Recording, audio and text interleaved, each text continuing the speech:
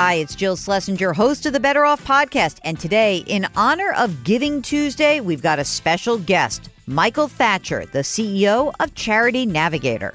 What do I care about? Do I care about raising awareness? Do I care about patient care? Do I care about family care for the support group of the cancer patient? Do I care about research? Getting to that level of specificity, it'll reduce your number of choices.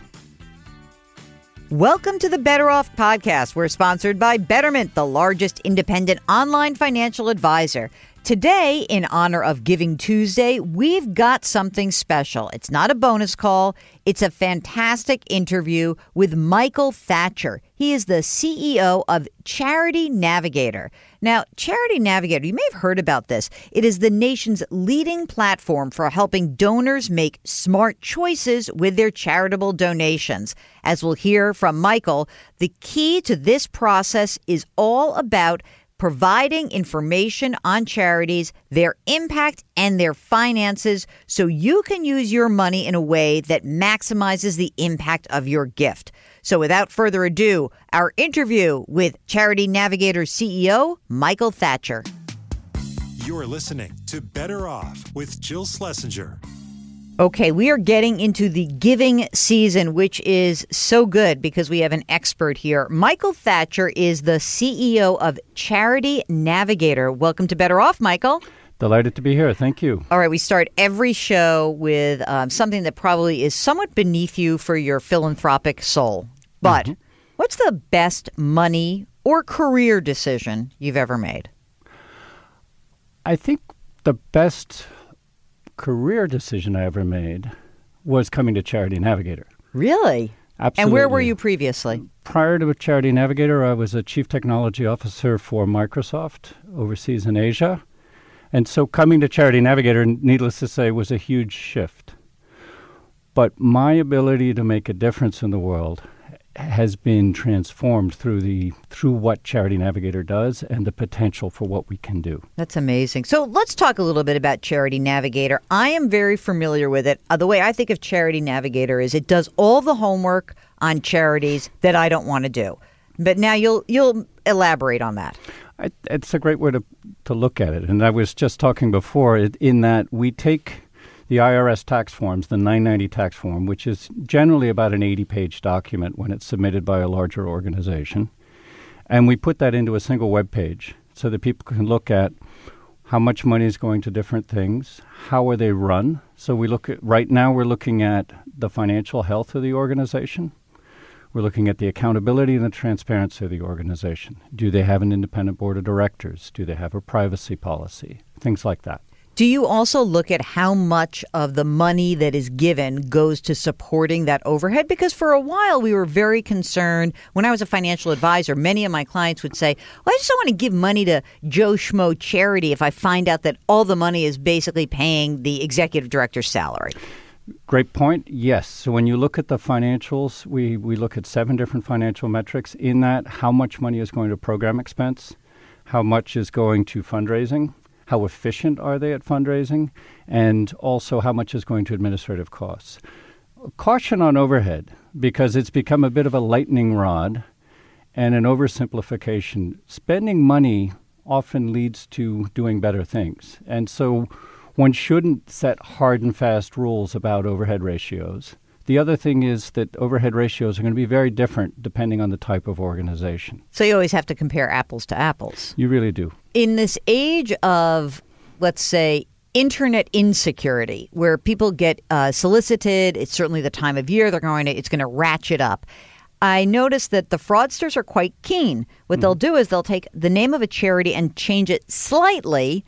You know, you think it's the American Red Cross and it's the American Red Cross and there's an extra S on it or something weird like that. So when people get some sort of solicitation, they should immediately go to Charity Navigator to find out, is this actually a legit charity, right? Absolutely. And I think one of the things to think about is you're going to receive countless solicitations. You get that in your everyday life. If you are thinking philanthropically and you're starting to think about giving, then build a plan. So preempt the solicitation. If you care about animals, then figure out what's the best animal charity. At Charity Navigator, we'll help you sort of weed that out and decide, all right, which of the different shelters that I like, which one's doing a slightly better job, where do I want to put my money? Short answer is do your research and use the tools that are available to you. It's funny because if you're right, if you do the plan in advance, it also, I have found, it gives me a little bit more ease of mind to be able to say no when someone else asks. Because, you know, how many of my friends, I mean, I love all of you, but like, can you, every time someone's doing a bike ride for a cause, I feel like, really, I have to do this.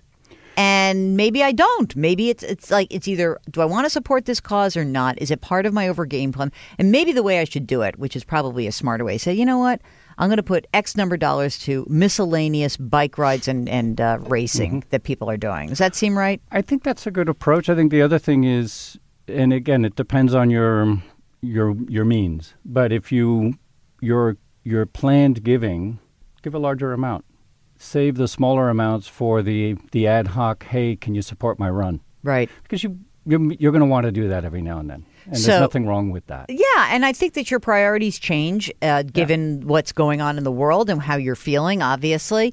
I want to talk a little bit about, I know we don't have tax reform yet, but we have a separate plan from the House, a separate plan from the Senate, both of which would nearly double the standard deduction.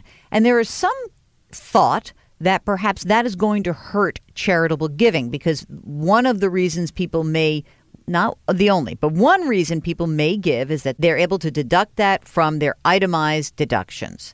So charitable deductions are staying in the plan on either side. But if you claim the standard deduction, you wouldn't claim that charitable deduction. That's correct. And I think there's a lot of concern right now with the current drafts, particularly from within the charitable sector. Ultimately, removing friction in the process of giving is in the best interest for the charitable sector. So anything that actually makes it easier for the money to get to the nonprofits. For generosity, this is going to sound funny, but generosity has been fairly constant in terms of percentage of GDP over the last number of years. Regardless of the tax implications. Regardless of tax implications. And one of the things that we look at and some of the large foundations are looking at is, why is that? Should generosity be capped? And what are the things that are impeding us from doing that? Part of that is complexity. Part of that is trust. And I think things like the tax code, which give additional incentives, that can help. We're working on the trust piece as well through having the ratings and giving people the assurance that these are good organizations. So it's important to reduce complexity. And I think all of us, I don't see that there's any harm in supporting the charitable sector. When you look at the United States versus, say, other advanced democracies like European countries, U.S. citizens are more charitable. Is that correct?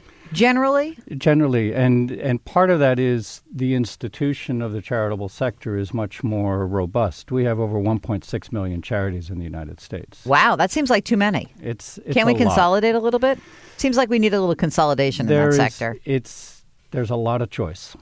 But that's also like confounding in many ways, because then you start getting to this idea, well, there's 22 different breast cancer charities. Which one is the one I should be giving to?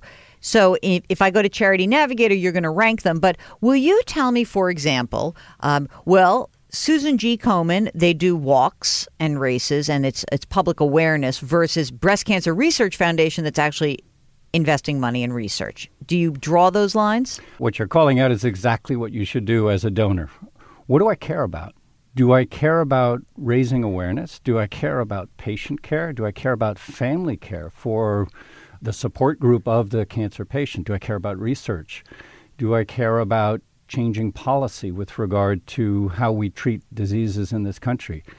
Getting to that level of specificity, it'll reduce your number of choices. You have said that generosity actually does not depend on the size of your wealth. In other words, people are quite generous up and down the income stream, aren't they? Statistically, lower income families give more than higher income. Yeah, you rich people, start giving more money. That's so funny. How do you feel about the concept of grooming the donor class? Meaning this, I'm just going to give you a funny example.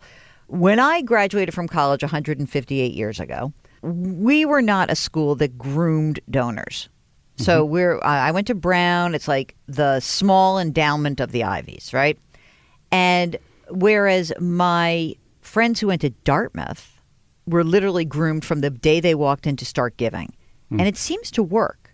It works very well. So how can people groom their own kids or learn themselves the gift of philanthropy? One thing, a trend I'm seeing, and it's actually something where I don't know that we're doing a very good job of this, but I'd like to, and that is parents allocating a certain amount of money to their children for them to give to charity. And so we've actually had parents contact us, say, we love your site because our kids can get through it and do their giving. We give them $50 a year for the end of the year, and they're starting that process. I think that's one way. The other thing, and this is something actually happens more in the higher wealth circles, is that family philanthropy is something that the family gets together about. They may have a family foundation, and they're going to plan their giving. That means it's in your DNA. So I think part of it is make it part of your everyday life. And you're seeing that in some of the hybridization of the sector, right, or of the environment we're in, with the B corporations, with the for-purpose attributes of things. And so I think people are much more conscious of it, and it's becoming more mainstream. This is Better Off with Jill Schlesinger. We'll get back to our interview with Michael Thatcher, the CEO of Charity Navigator, in just a second. But here we go. It is the beginning of charitable giving season.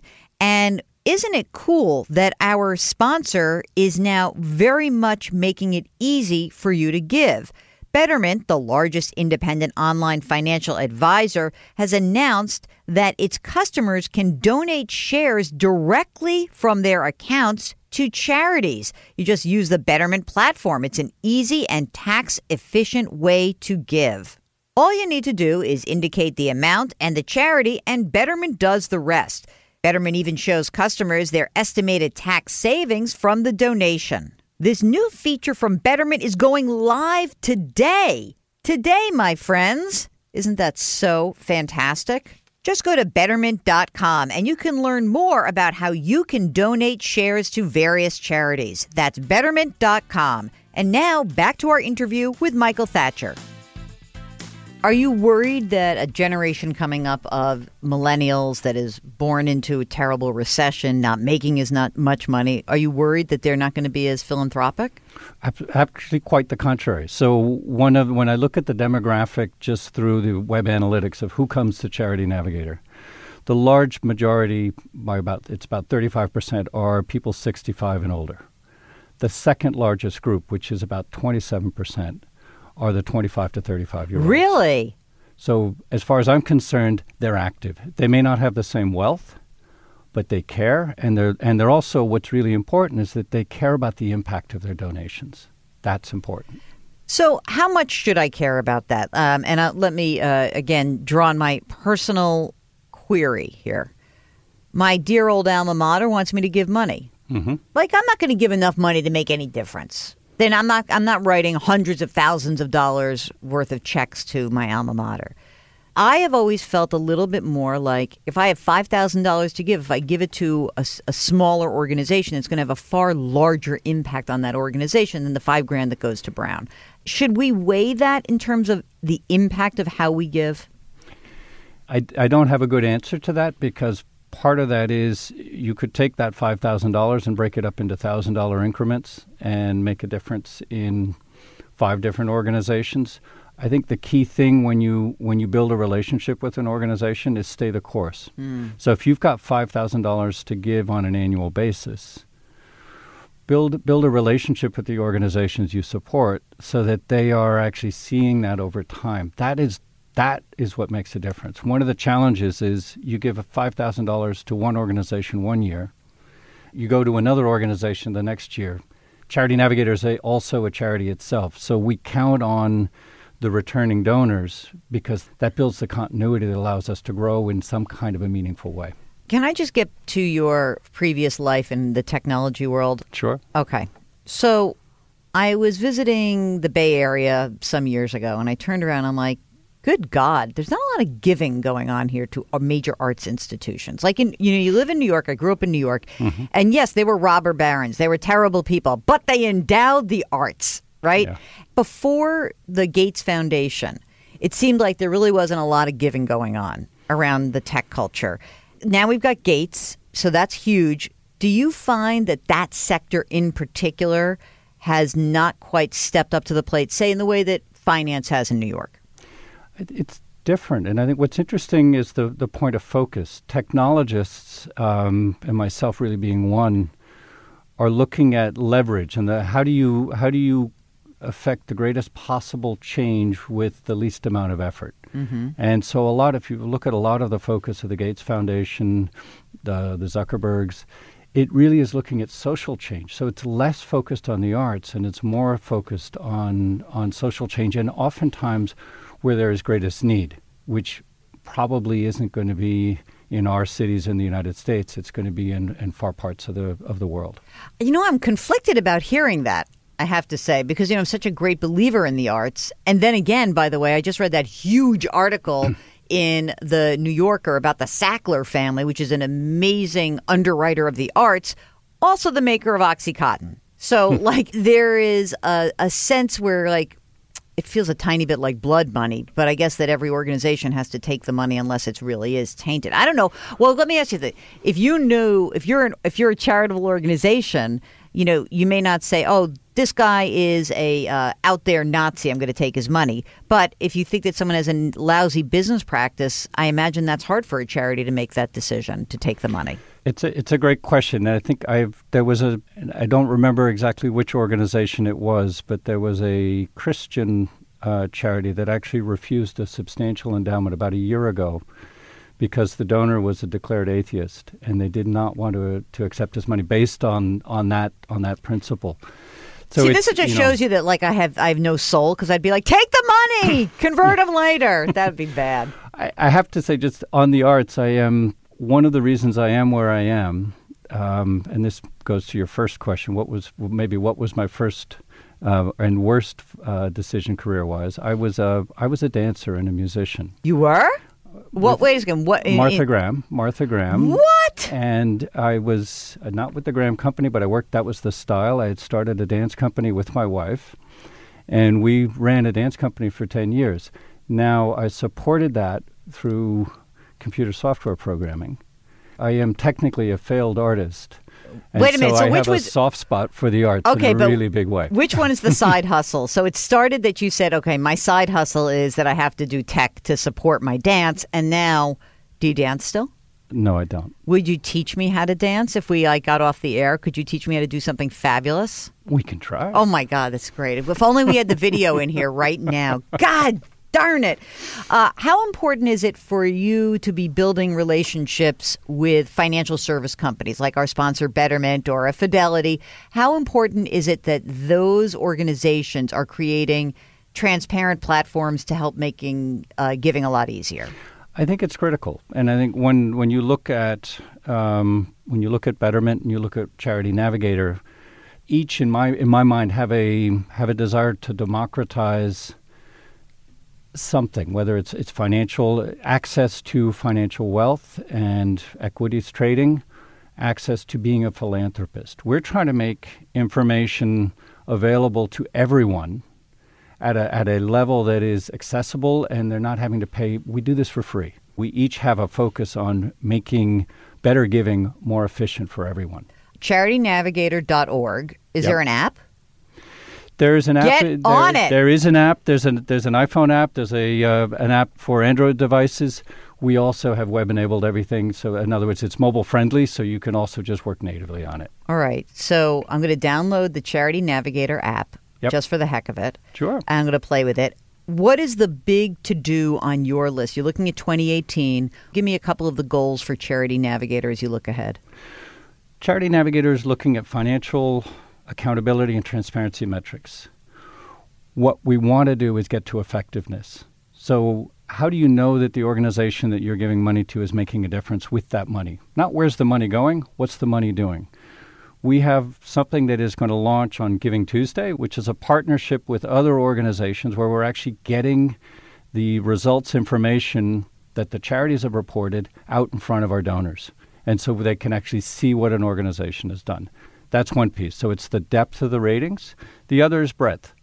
We rate 9,000 organizations right now. We'd like to rate 10 times that many. And Can you? Absolutely. Just with technology? With technology. Then no wonder they hired a tech guy. This is very smart. I understand it all very well now. Okay, now before we let you go, I said, what was the best decision you made career-wise? You said taking this job. What was the worst career decision you made? I don't think I've made any bad career decisions. And let me tell you why. Because everyone has led to something else. Oh, that's so nice. That's like saying I never had a bad relationship, but we all have. Everybody, yeah, that's true. Except, like I might say, yeah, it was great I got married. I learned a great second serve from my ex-husband, but bad that I made that decision. Do you know why I joined Microsoft? Why? Because they gave me a bus pass. Oh, a bus pass was all it was. You're very cheap. But from a decision-making perspective, that was probably the dumbest reason to join Microsoft. It worked out pretty well, right? It worked out incredibly well. So you were there from when to when? 1999 to 2014. Very interesting years to be there. Yeah. So you were there right before the tech bottom fell out. Literally joined a year before everything went to pieces. Yep. Interesting. So you might be a contraindicator of various sectors. So we better watch out. Now, you're going to make the charity sector perfect. I'm very clear about that. I don't know about perfect, but we want to give you the indication that it's moving in the right direction. More perfect. Yes.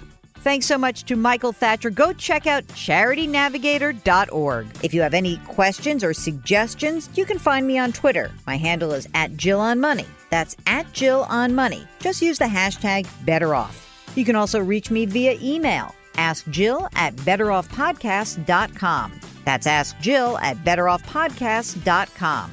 And if you wouldn't mind, please leave us a review or a rating in iTunes. It really will help us out. Better Off is sponsored by Betterment. Our music is composed by Joel Goodman. Mark Delarcio produces. I'm Jill Schlesinger. See you next week.